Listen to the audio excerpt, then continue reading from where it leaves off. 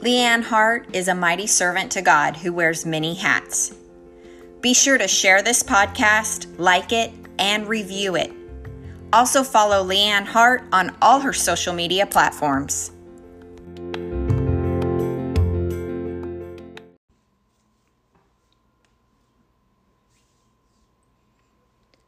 Hey everybody, this is Leanne Hart with Leanne Hart Ministries, and it has taken me quite a little bit to get this next guest to sit across the table from me so that we could talk about some stuff. But I am excited to say that my husband, J.W. Hart, is actually the guy, the guest, the one and the only. And I've got some questions for him today because we have come through a lot in our marriage. We have come through a lot in our relationship. We've been together for 20 years at this point. This is our 18th year of marriage. 18 years of marriage. And anyway, I think we got some things to give, some good and some maybe bad, to kind of highlight, to help other people kind of grow through their stuff. And therefore, hey, J-Dub. Hello, how you doing today? He is not comfortable about this, I can promise you.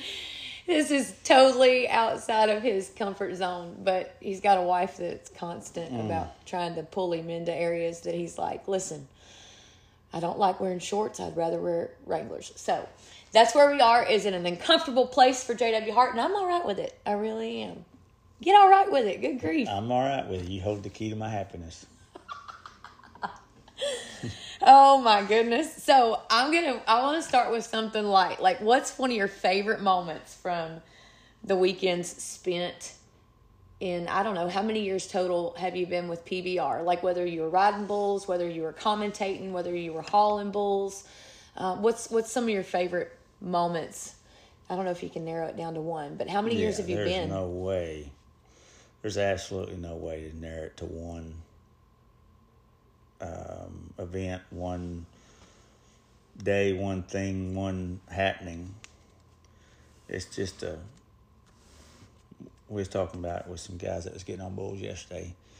He's talking about rodeoing and being able to just go and be whatever you wanted to be and end up wherever you wanted to end up. Those are times that when you were single or whatever and rodeoing, and you had a home, but you didn't have to go home to it. Your home was where you was at and wherever the day led. And just the memories of that stuff was that could be one. And then, as life turns and you start going to bull ridings and stuff, and you're providing for a family through those winnings and stuff, those are special moments. But there's too many just to just say which one was the favorite or best. Do you ever feel like when you're trying to accomplish something that, once you hit a goal, there won't be anything better?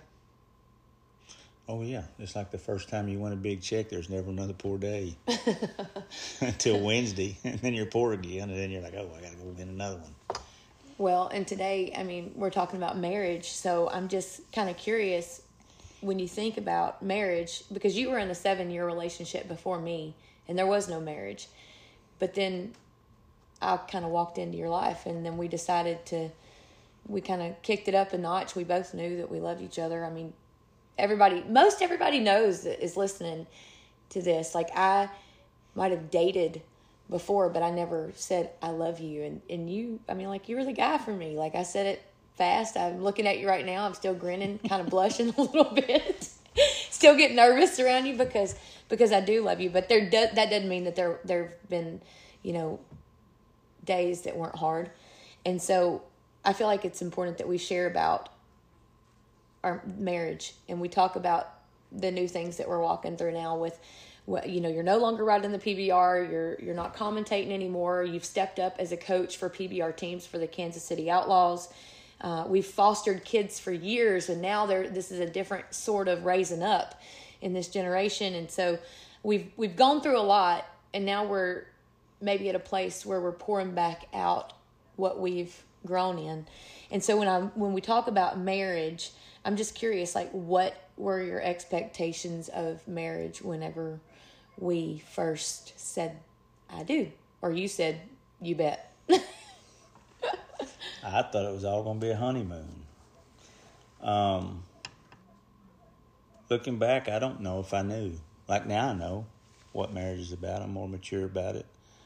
But at the time, I was late 20s, and just, I don't know that you really ever know till you get the experience of it. I mean, nobody knows what it feels like to ride a bull till you get on one. Nobody knows what it's like to be, 92 points until you've been 92 points. Or nobody knows what it's like to surf a 50-foot wave until you've surfed one, or took a car around Texas Motor Speedway at 200 mile an hour till you've taken one. So marriage, until you've experienced it, nobody knows. And I don't know what my expectations was. I just found somebody that I felt like I couldn't live without, and was ready to try that phase of life, I guess. And luckily, it's worked out pretty good. Has it always been easy to be selfless versus being selfish? I think it depends on where you're talking. If you're talking about a neighbor or someone in need, or somebody needing advice, it's pretty easy to be selfless and help and give the shirt off your back. But when it's your wife or your family, that's when I think we become selfish. Like, it's so hard to, like, I can be meaner to you than I can any other woman on the planet. Yeah. And you can be meaner to me than you can anybody else on the planet, because we know we're not stuck with each other, but we're tied together. We don't have the option of forgetting about the other one and waving them off or leaving. Yeah. So it's harder to be selfless with you, or you with me, or me with our own family. We put our families and each other second behind other people. So, your favorite Bible verse is Hebrews 13:2. Don't forget to show hospitality to strangers, for some who have done this have entertained angels without realizing it. And you've always had an open door policy, which basically is what you just said. It's easier to be nicer to other people than sometimes, and we take advantage. And I think there's also times where it is easier to be selfless with those that we love the most, because we know they're going to love us anyway. Yeah. And there's always an option. There's both sides to every coin. So. Right. Yeah. It's easy. It's easy to get entangled and turn whichever direction's easiest for you. Yeah, it's true. I was thinking about, I think it was about 14 years ago when we hit a lick in our marriage that, we were really considering the expiration date of it, and not because one of us was going to leave the planet and go to heaven. we were considering divorce, and it was because of a lot of things that everybody's got to struggle, and at the time we had been struggling with having children for years. And so dealing with me and depression and just dark times, I think that was probably hard for you in some areas to truly know how to give me what you thought I needed. And it was never really good enough because I was trying to figure out why I couldn't have children. But then you struggled with some things too. And we both hit a lick. Do you want to share about your struggles? I think the majority of people know what my struggles were. And I think too, it reminds me of the story in 1 Samuel where Hannah was trying to get pregnant, and she was one of two wives of a man. And one wife could have the children and the other wife couldn't. And she was the one that couldn't. And the husband couldn't figure out why, he wasn't good enough. And she couldn't just be happy with him and what she had. And it just caused a lot of friction. She ended up getting pregnant, and she was the mother to a prophet named Samuel, who ended up prophesying and anointing King David. But there were times you see in their marriage where the husband wasn't enough for the wife, and the wife wasn't enough for the husband. And I don't know what he was struggling with, but I know what she was struggling with. So will you share some of the things that maybe like what's caused friction for me and you on your side? Stupidity, and just the fact that I think there's this kind of a nostalgia around the expectations of the cowboy life, and you get caught up in it, and sometimes old fun stuff creeps back up, and to go have fun, drink and party and have a good time, and one thing might lead to another, and before you know it, you're in over your head and about to lose a family over silly stuff.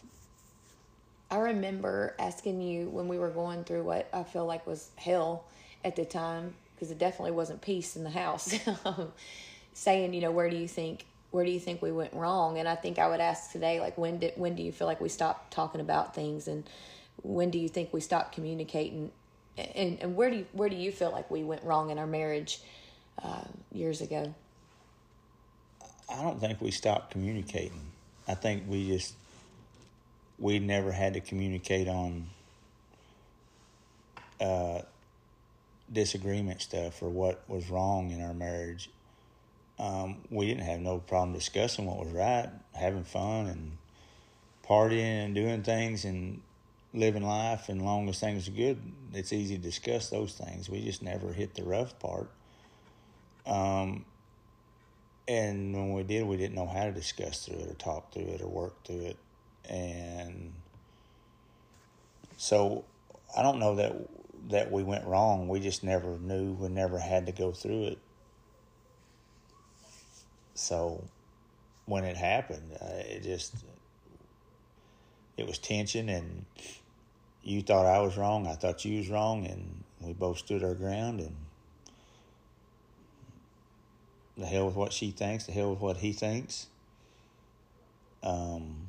He's wrong, she's wrong. And we just, two alphas butted heads, all it was. When you say two alphas butted heads, I think my perspective is probably a little bit different, because regardless of, I don't think we stayed there very long. I think both of us wanted to kind of get through the crap. Like, it was like, this is not from God. This is terrible. This is so bad. And I hate being in a mess like that. Well, we was both smart enough to know. That's maybe where the difference of not anybody's not smart, but we was smart enough to know that at the end of the day, I loved you, you loved me.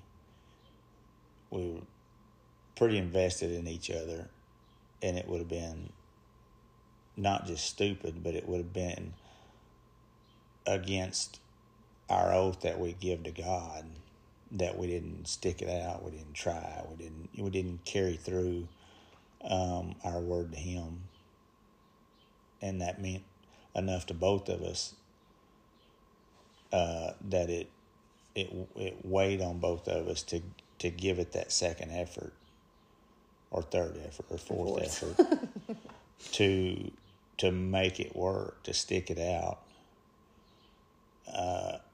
and do what's right, really. Yeah. Do you feel like how did your mom and dad handle conflict? Did the way they handle it, you feel like affected the way you handled it, like the pattern wise? Well, I think it did for me. I'll share. Well, my mom and daddy they either didn't fight or it was a screaming, cussing. But that's how they got past. That's how they got it. And that was their way of communicating and talking it out, I guess. I can only remember really a handful of fights my mom and daddy had over 20 years of where it got to where they was screaming at each other. And they were married how long? I don't Put know. you on the spot. Yeah, I don't know. Till death do them part. Yeah. I mean, it was for all of them. We'll have to fact check that. Yeah, fact check that. A long time, forever. Yeah. But that's just how they communicated, was screaming. They didn't sit down at a table and talk or have a podcast and work it out or whatever. It was just, but it didn't last very long either. They screamed, fought, and it was over. Mm-hmm. So that's how they communicate. And sometimes, you know as well as I do, that's how I communicate sometimes, screaming. Well, for me, I'm a communicator and I like to talk it out. So sometimes I know that I can chase you down and it can get worse. So I've learned that if I chase you down, it's going to get worse. A lot of times I need to let you go off and have some space. And also it gives me a minute to think about things. But I know that for myself, the patterns that my parents painted was not, it was screaming and hollering. And I remember as a kid, for me, my parents didn't just get over it. Like that's different. For you, your parents got through it. However, they may have got through it, made up and went on. Whether they forgot and forgave, I don't know. But I know that mine, ended up divorced. And so for me, I felt like I was kind of a runner. And whenever you and I hit a lick, and it was really, really bad. And when you're in a small town and things affect, everything around you is kind of affected. I became a hermit. I didn't want to leave the house. I didn't want anybody else talking about you, but I could talk about you. You know what I mean? Like, because I was angry and I'm hurt and I'm mad. And same way with you. Like we get to a place where we're like, we get angry and we get hurt and we get mad. And trying to find help outside of that was hard too, because it was hard to find help that was healthy. And I remember, like, my dad sharing, and my mom both sharing, that they regretted not working things out. That there was that too, and that it would be worth it. And do you feel like when we started that Love Dare book that was something that helped you?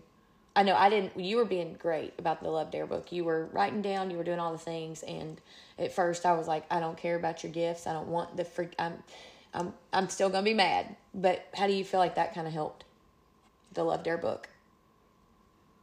Well, just reading the scriptures through it and the dares and things, the guidance that it give you to go back to what really mattered, to understand that you're not always right. Sometimes you're wrong. It's okay to be wrong. And it's okay for the other one to be wrong, and it's all right, and not just all right, but mandatory that you forgive and to make it work. So it was good. And I can say that because I feel like I come out a winner of it. So I'm going to say, I'm not necessarily saying that saved our marriage. Right. But it was a guiding factor to helping, understand my faults, my inabilities to navigate rough waters. So, yeah, it was. Yeah. And when you bring other people into your marriage, and I'm just going to kind of keep it simple with that, because, and we're not labeling anybody today, because we both we've walked through so much forgiveness in that area. But for me, I don't believe there's any freedom without forgiveness. And I'm a way better forgiver than you are. You're getting better at it. You feel like you're getting better? I'm just as good. It takes longer. You can do it in 5 minutes. It might take me 5 months. And that's forgiveness for me too. Like forgiving me. Like, now I'm not talking about people that are outside of our marriage, but like, sometimes you hold people to the fire a little bit longer. if they need it. Because that's what Jesus would do, right? Come on now. You know I'm poking on you a little bit. It's not, what I'm getting at is this. It's not always easy to line yourself up with the Word of God, but it does feel a lot better once you get there. Once you can do that, right? Well, you sure don't have to hide nothing. Then that's the thing. If you don't have to, if you have to hide something, then it's wrong, and it's uncomfortable, and then you have to worry about it. You have to remember something, and but when you're free of all that, there's no way it can't be better. So I'm gonna vamp it up a little bit more, and I'm gonna turn that heat up, and you're gonna be like, why are we talking about this? But what was your understanding of sex before marriage? Did you relate it more to like cultural, worldly design or God's design? Because obviously we had sex before marriage and we lived together before marriage. I wasn't raised that way. You were raised that way. We lived a little bit on the wild side for a while. And I know for myself,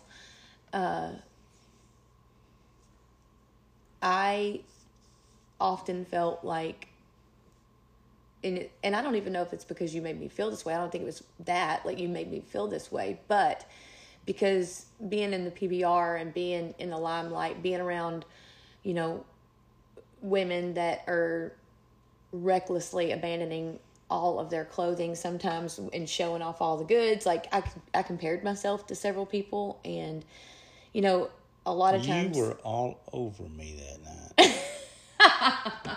That was the first night.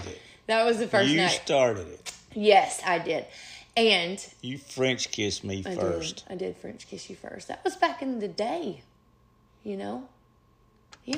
I'm just talking about later when we got married. Like a lot of that stuff still carried over, and I really didn't think I was, it's like, what are you competing with? Like, why do I feel like I need to be more in an area? But I'm serious. Like, what was your understanding of sex before marriage? Like, what did that look like? And what does it look like now? But what did it look like then? It was never a thought. It was never a thing. Like I literally, for all the church I ever went to, if it was, I'm sure it was, but I never, it wasn't even in my world. Were you raised in church though? Like, were you raised that way? No, but we went to church every so often or whatever, but not near as much as I should have, or you was, or whatever. But it just never. I guess probably knew it was. I was supposed to hold out, till marriage. But look, the path I chose to make a living, that's probably the farthest thing from where anybody thinks. So, do you feel like that it brought consequences into our marriage because of not really recognizing what that could have done to our marriage? Yeah. But we're talking 15 years later. Yeah, but there are people that are going to listen that are in that place right now. Like, they're not married. I know. Yeah, but that's what I'm saying. But we're talking 15 years later. And I'm talking about from like when we're married to 15 years in, is when 10, 15 years in, you realize, that and after, our faith and our walk in the church and stuff and the things we do, and you look back and go, man, I really was a mess up. Like I did things so wrong. But then there's that part you go, boy, it was so fun. Because sin is fun for a yes. season. The word, the Bible says that, right? But you just think it was so wrong. Like I wasn't much I'd done right, really, and it just, I do regret it, but the human side of me goes, man, I had so much fun. Yeah, and we don't think about... And I don't want to just point it at the sex, that it was so much fun. Just the friends and the fun we had, and that... Because I don't want to say just the sex. Oh, I had so much fun having doing right. that. That's not what I'm trying to say. But the limelight can be kind of sexualized. No, for sure. Well, in every sport, right. basically. Mm-hmm. But it just, I don't know. And I know guys, even in the rodeo world, that waited till marriage, and I admire that, and you know, but I don't want to go in the past and worry and ward about it, and spend my day worrying why and fretting over the past, because that was the past, and today's today, and tomorrow's coming quick. You know, you and I were reading that married sex book that my girlfriends had sent to me, and it talks about a lot of times even people that do wait to have sex, you know, it's almost like a letdown or a disappointment, because you put so much on that instead of actually what waiting really looks like, building your relationship with one another, growing closer, being able to communicate, being able to talk, like removing all the stuff in between. And it's more than just that. I think sometimes we make it just about that, but it's more, marriage is more than just that. That's a bonus, and it's God's plan. But the friendship is something that comes out, you know, that happens outside of the bedroom.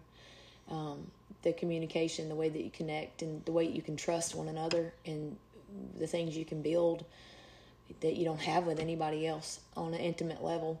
Like what you even said, like, I know that you can be more real with me than you can be with other people, and I get that part of you. But that's all part of it. You know, like, that's all part of it. It's like growing together. It's more than just the one thing, just the sex or whatever. Well, I think us men are a little different than you women. So it's just sex for you. Is that what you're saying? No. Okay, I'm just making sure, clarify. That, but it's probably higher on our list than it is yours. Yeah. True story. And you know what? I mean, like, love languages. Some people's love languages is definitely touch first. That's probably your touch and time. Like, you are a jealous husband. You like to have that time. And mostly, I'm always like, maybe he just wants me to open gates. I don't know, but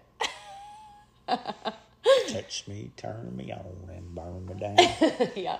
So on another note, like, what's raising 4 little girls taught you about women in general? As we come off the sex conversation. Yeah. Dad. That wasn't in your mind. Put it in somebody's mind, though. I don't even know how to put it into words. Having a 14-year-old daughter that is beautiful, and you're like, oh my God. And then you got 2 3 other ones coming up that are just beautiful, and you're like, oh, okay. How's that changed your thought product? You just want to teach them the respect that they deserve, that everybody owes them, and let them that they are to be respected. Why? Well, because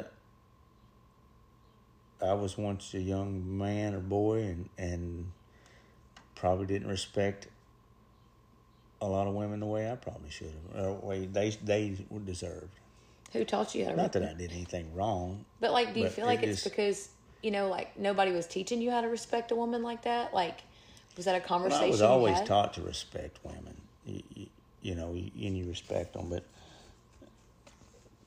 but you also think, well, if it's consensual, you know, I mean, I just want them to respect themselves, because if they respect themselves enough, then the boys will have to respect them. But consensual still isn't Christ-like. I didn't say that. I know. I'm just making a statement. I'm just saying, if they're strong enough and respect themselves enough, then they don't need the little boys to tell them what they want to hear. So I can't really put it in words. But you're saying that's a daddy's job to do for their little girls. Yeah. So men step up. For sure. men step up. What's your biggest piece of advice that you can give to men listening?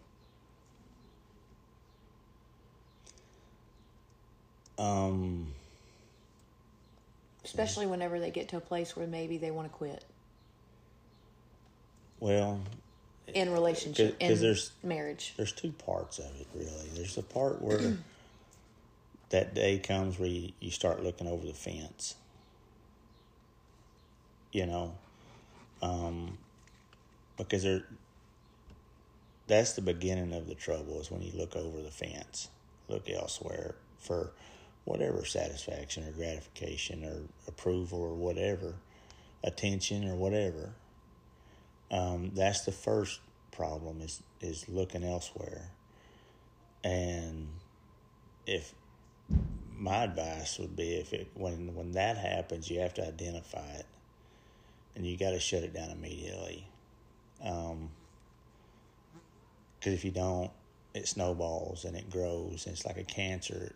Without treatment, it won't do nothing but get worse. But once it's happened, well, back up to the first thought of looking over the fence, as I call it, whatever, is to get back in the pages that you're flipping through. Back in the Word, back in the way God and Jesus wants it to be, and desires us to be. That'll turn a lot of that attention away from other ways. But then there's always when you get to, you didn't do it then, you didn't put the fire out then, and you've let it kind of start running wild on you. It's still as simple as going back to that book.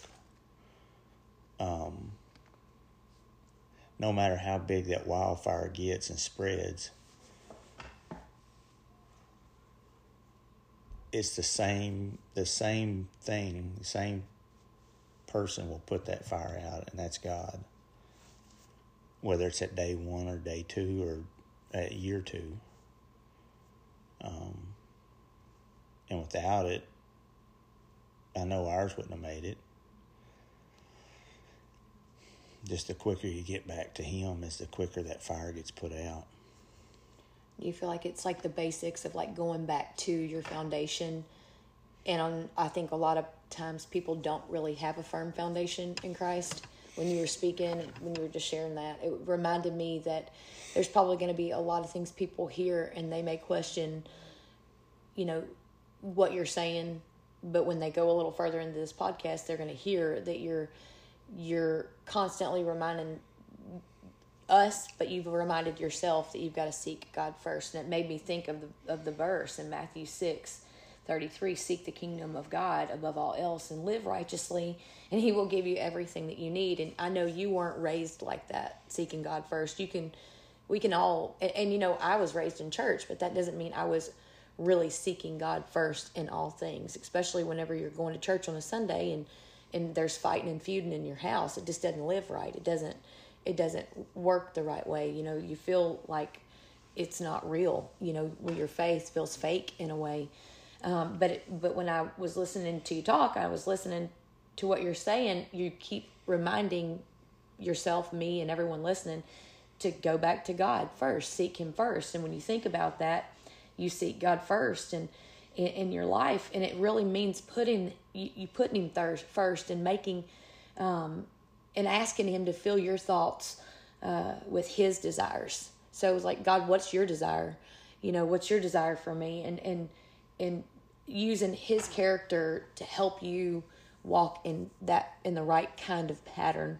It's learning to serve Him in everything. And there is no perfect Christian out there. There's no perfect person out there except for Jesus. So I think a lot of times it's not easy for people to recognize how much grace they've been given, as well as how much grace they can give to others. That God will sweep up that mess, but putting it to practice isn't easy. You know, it's like you telling these guys, this is all you have to do on this bull, and then them putting it to practice may not be necessarily as easy because they've been practicing something longer than what you've been preaching something to them. And so it does take practice. It takes consistency, learning to seek God first. And that was my go-to. You and I struggle when we hit hard times.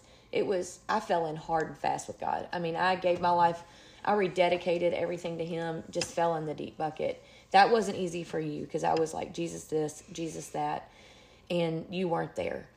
And I just kept seeking God first. And a lot of the way that I was able to forgive you and to move on and to constantly forgive, it's not like I forgot.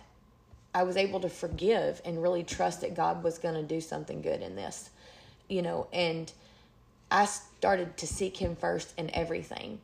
And so like our struggle didn't last one day or 3 months. It was 4 years because of the patterns that kept coming back around. And I'm not going to sit here and post blame. Oh, this was just all your thing for 4 years. I mean, the problem started with you and then me. And then, you know, we identified what the problem was, and it still went on for 4 more years. But I did not, I surrendered the problem to God. I kept seeking Him first. And the hardest thing for me to do in the middle of that problem was to seek God first and to forgive anyway, because I was pissed. I mean, I was angry. And you're this tough cowboy. You're supposed to be taking care of this family. And it was not easy to do that. And then you were, you know, getting mad at yourself. And then I'm like not wanting you to be mad at yourself. I'm wanting you just to quit doing this and just move on. Do you know what I mean? Like, but seeking God first was the key to healing our marriage. And it was my go-to for a long time. And it still is my go-to today. But like that go-to had to become consistent. It had to be something that I was constant walking out, because I don't believe that you truly thought maybe I had surrendered everything to Jesus at first. And that was maybe, do you feel like that? Like it was so fresh and so new. We had lived so wild for so long, and like it wasn't the way that we lived. Like it wasn't Christ first for the majority of our early years in marriage, you know? And so like it takes consistency. If I tell you, J.W. Hart, guess what I can do? I'm going to go out and ride a bull. Are you going to believe me? No. I mean, you got to see somebody do it. And do you feel like that am I coming across? Yeah. Making any sense? Yeah, I know why you wasn't all in from day one. But it was pretty intimidating too, just because, then you have to look at that other person and go, they've done something that I'm not sure I can do. So what he's saying, and that could be the deal breaker. Unfortunately, is one person surrendering it and getting right, if you want to, for lack of better terms, and then the other one not being able to. That may be what causes the divorce. That may be what causes the separation. That may be, and I don't have a problem sitting here today saying I'm not where you're at, but I don't know if there's anybody in the world where you're at. It's crazy, how in depth you are in your faith, and it's admirable. It's awesome. Like to hear you say a cuss word now is oh my God rare. or so. But it's still there. He's letting y'all know they're still there. It's still there. No, they're still there. She's got them. They're good ones too. But so I may not be to the point where I don't say 2 cuss words a year, but that's okay too. I'm where I'm at. That's right. And I've had to be okay with that, because I think when we first fell in and we were first moving through this, I thought in order for us to be where we needed to be, you needed to be where I was. and that was wrong. The point was we both needed to be seeking God, and I needed to trust God with you, because like you said, it was intimidating. It was intimidating and you said that to me. You were almost jealous of my relationship with God. So another thing, like, what would you say to somebody that wants to give up on their relationship now that you've kind of said that may be the deal breaker? Because for me, I'm like, why wouldn't you want to be free? Why wouldn't you want to surrender what's keeping you bound? That's the other side of the coin. That the one that it takes two to make that decision. And I'm okay with not being where you're at. But the other side's got to be okay with not being where the other one is. And like, we might be light years apart, but we're still on the same side. Right. And I mean, I guess if one side of it can live with the other side being an idiot, then they're all right. But I say that with tongue in cheek, because I wouldn't be okay if you were having an affair. That's what I'm saying. But if somebody else is, that's their, it ain't right. But whatever. It just we're where we are, and luckily and blessed that we are, that we're both. So what would you stronger say in our faith? Somebody that wants to end, and what do you say to the people that say marriage expires and they just want to give up on the relationship because they're not willing? I mean, like, how do you feel? How do you think conflict strengthened our weak areas of our relationship? I mean, like, did you ever think that you were going to accomplish any goal in bull riding by just jumping off or looking at the ground? Why would you even nod your head? Why would you even put your hand in the rope? Well, I was far enough along in my faith or my belief that when we got married, when we stood there and give our oath in front of God and 450 people, that's what I'm meant to do. I may not be the greatest person in the world, but I feel like my handshake and my word is my bond, and that's, if I say something, that's damn well in what I tend to do, and that be it. End of all. End of discussion.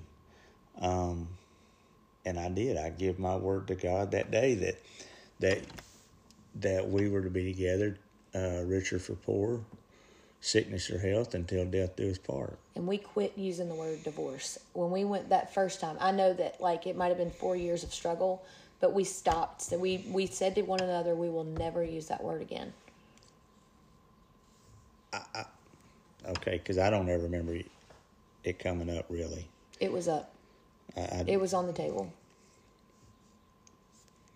I gotta say, okay, because I don't ever remember. Maybe I blocked that out or something. I just don't remember us really going that. I'm sure it was on the table for both of us, but I don't ever remember it being spoke out like.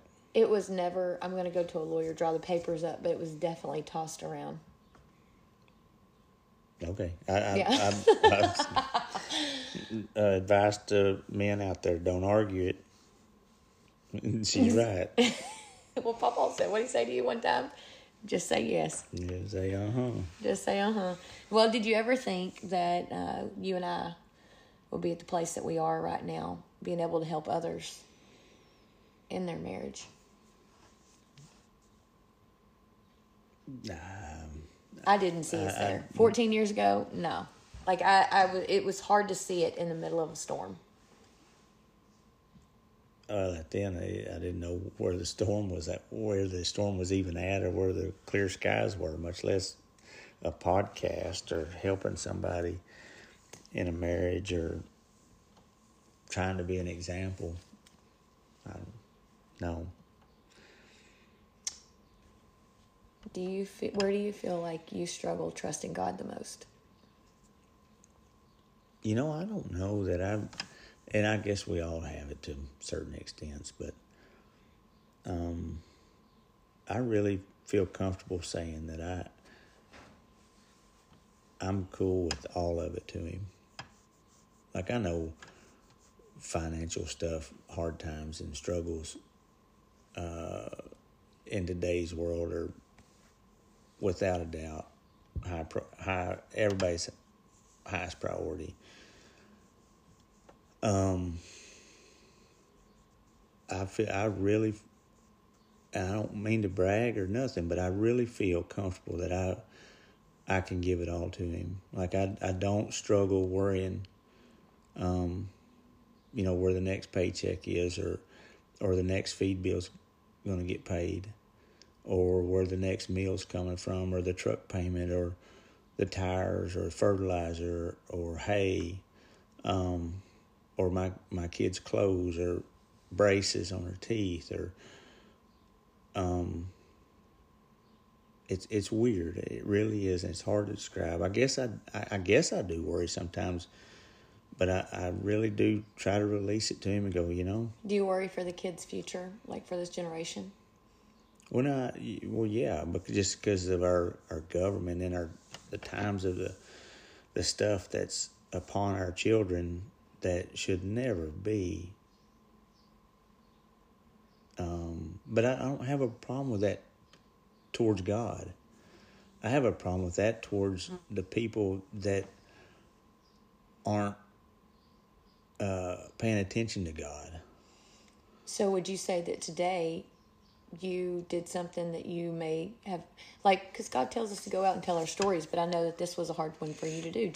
So would you encourage others to tell their stories of hope and healing? And this is how people grow. This is pouring into the next generation. So, people need to hear hope.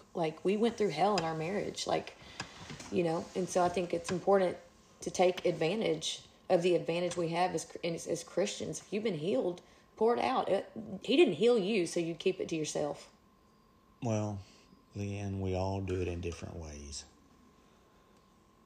And just because a podcast is your way, don't mean a podcast is my way. Maybe my way is a husband coming to me and us sitting in a pickup or riding across pasture for 4 hours or something visiting. Because, I am uncomfortable here. That's not my deal. But I'm trying to be obedient and serving to my wife to do what she wants to do. Oh, so you don't feel like this is what God wants you to do? Take out your heart. You want to be real or not? I mean, it's real. This is not my comfort zone. Well, I think He's proud of you.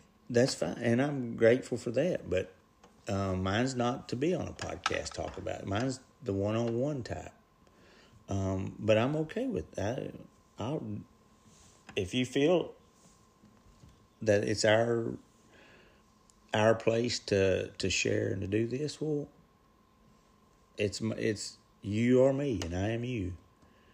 So here I am out of my comfort zone, sitting at a table in a bunkhouse, talking about stuff that makes me uncomfortable. Not God, just our situations. Am I easy to live with? No. Well, sometimes.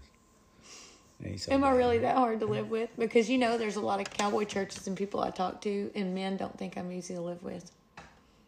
They're right. There you go. There's times, yeah. I don't know how we've stayed married. That must be nearly impossible. The good Lord. What makes me hard to live with? I don't know. I really don't. There ain't nothing that we can't get through. I think we're all hard to live with at times. Well, if you're going to want to... When you get into marriage, it's to help one another and to grow one another. And I think sometimes you're stubborn, you don't want to grow. And sometimes I'm stubborn and I don't want to grow. It wouldn't be no fun if it was all roses. So a few weeks ago, we said that we should look at every problem as an opportunity to exercise our faith. And I think the most important place that anybody can utilize the growth and the opportunity of problems is in your homes, because that's where our kids see it the most. And we're raising generations that need to see families not hide from hard times, but to heal through them. And I've told my kids a couple of times, they want something, I say, I ain't got the money. We're poor. And I had the money in my pocket. Yeah. But they gotta know that sometimes there just ain't enough money to go around. And there's been some stuff I didn't have the money they wanted. But most times when Wasey wants something, he's got a pretty expensive little list there. But we want a power parachute, and we ain't really got the money to splurge on a power parachute. All right, you've got these so outlaws. If anybody's got a power parachute out there they want to donate, do you think y'all all heard Jazz's podcast a few weeks ago, and you've kind of seen Jazz rolling with me on Instagram and different places, and she's really wanting to be an outlaw. She's wanting to ride bulls. What do you think about that, J-Dub? Jazz, if you could see his face, he's kind of shaking his head. I'm all for it. All for it. So what do you see for your outlaws? You've got some Brazilians on there. Let's close with this. What do you see for the Kansas City Outlaws and PBR teams? It's going to be tough. There's some teams that are pretty stacked, but we went young. And you look at the teams that you call stacked, they all have got age on them. So, but they have experience. But with age and experience, sometimes you lose fire. And I think the guys that we've drafted and the guys that we have youth and we have fire and we have desire. And that surpasses a lot of that experience, because sometimes you can put too many chiefs in one tent. And I think all our guys are hungry. We've got 4 guys coming from Brazil that are very hungry for success in bull riding, and they want to practice every single day. And just the communication back and forth, not even shaking hands with them yet, you can just sense the desire in them to come here to make a better life. And it's pretty cool because they used to come here pretty blinded. Now they come here with a coach that's from here, speaks English, of course, whatever, but knows the routes around and knows the ways. So we should be able to help them transition faster and better and stronger. And it's so funny sometimes we hear people, well, I just wish they wouldn't let the Brazilians ride here, or just make them. Well, that's not the best bull rider in the world. And I truly am a fan of bull riding, and I want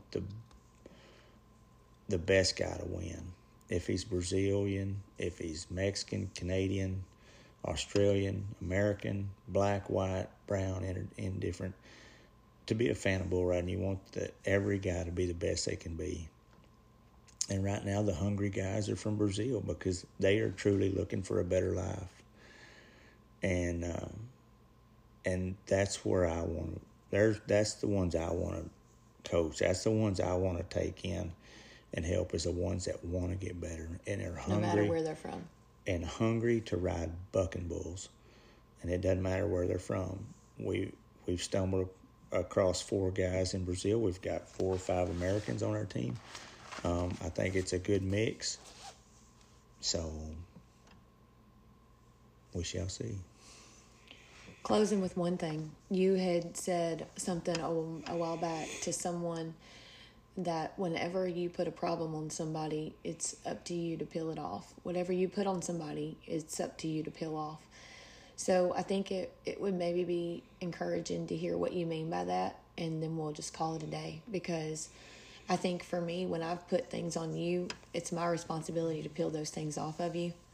I put something on you were never meant to be covered up with, whether it be words, actions, or choices. But like in marriage, and closing out with that. You're speaking of an instance, a man that we visited with, that him and their wife, just like you and I was. I'll put it in you and I circumstances.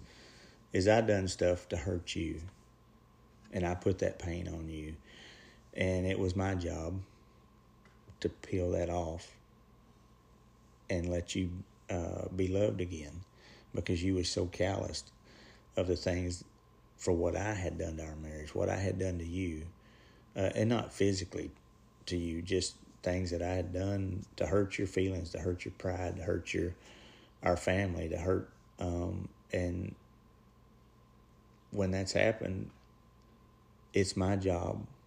It's not our pastor's job. It's not a counselor's job. It's not our friend's job. It's nobody else's job but for me, the man of the house, to fix what I broke. And until whoever done this figures that out, they'll continue to have that same problem over and over and over. Mm-hmm. So applying what Jesus did and knowing that you can do all things through Christ, like nothing's too tough for him, but surrendering and really letting him do it, that's part of it. And so seek God first. Well, God will help you fix that problem, but he'll hand you the tools, but he's not going to turn the wrench for you. There you go. He'll hand you the tools, but he's not going to turn the wrench. And with that, we will shut her down, because that's a good word. All right. So anyway, thanks guys for sitting with us. You guys can keep following us. Hope you enjoyed this podcast, and we'll see you next time.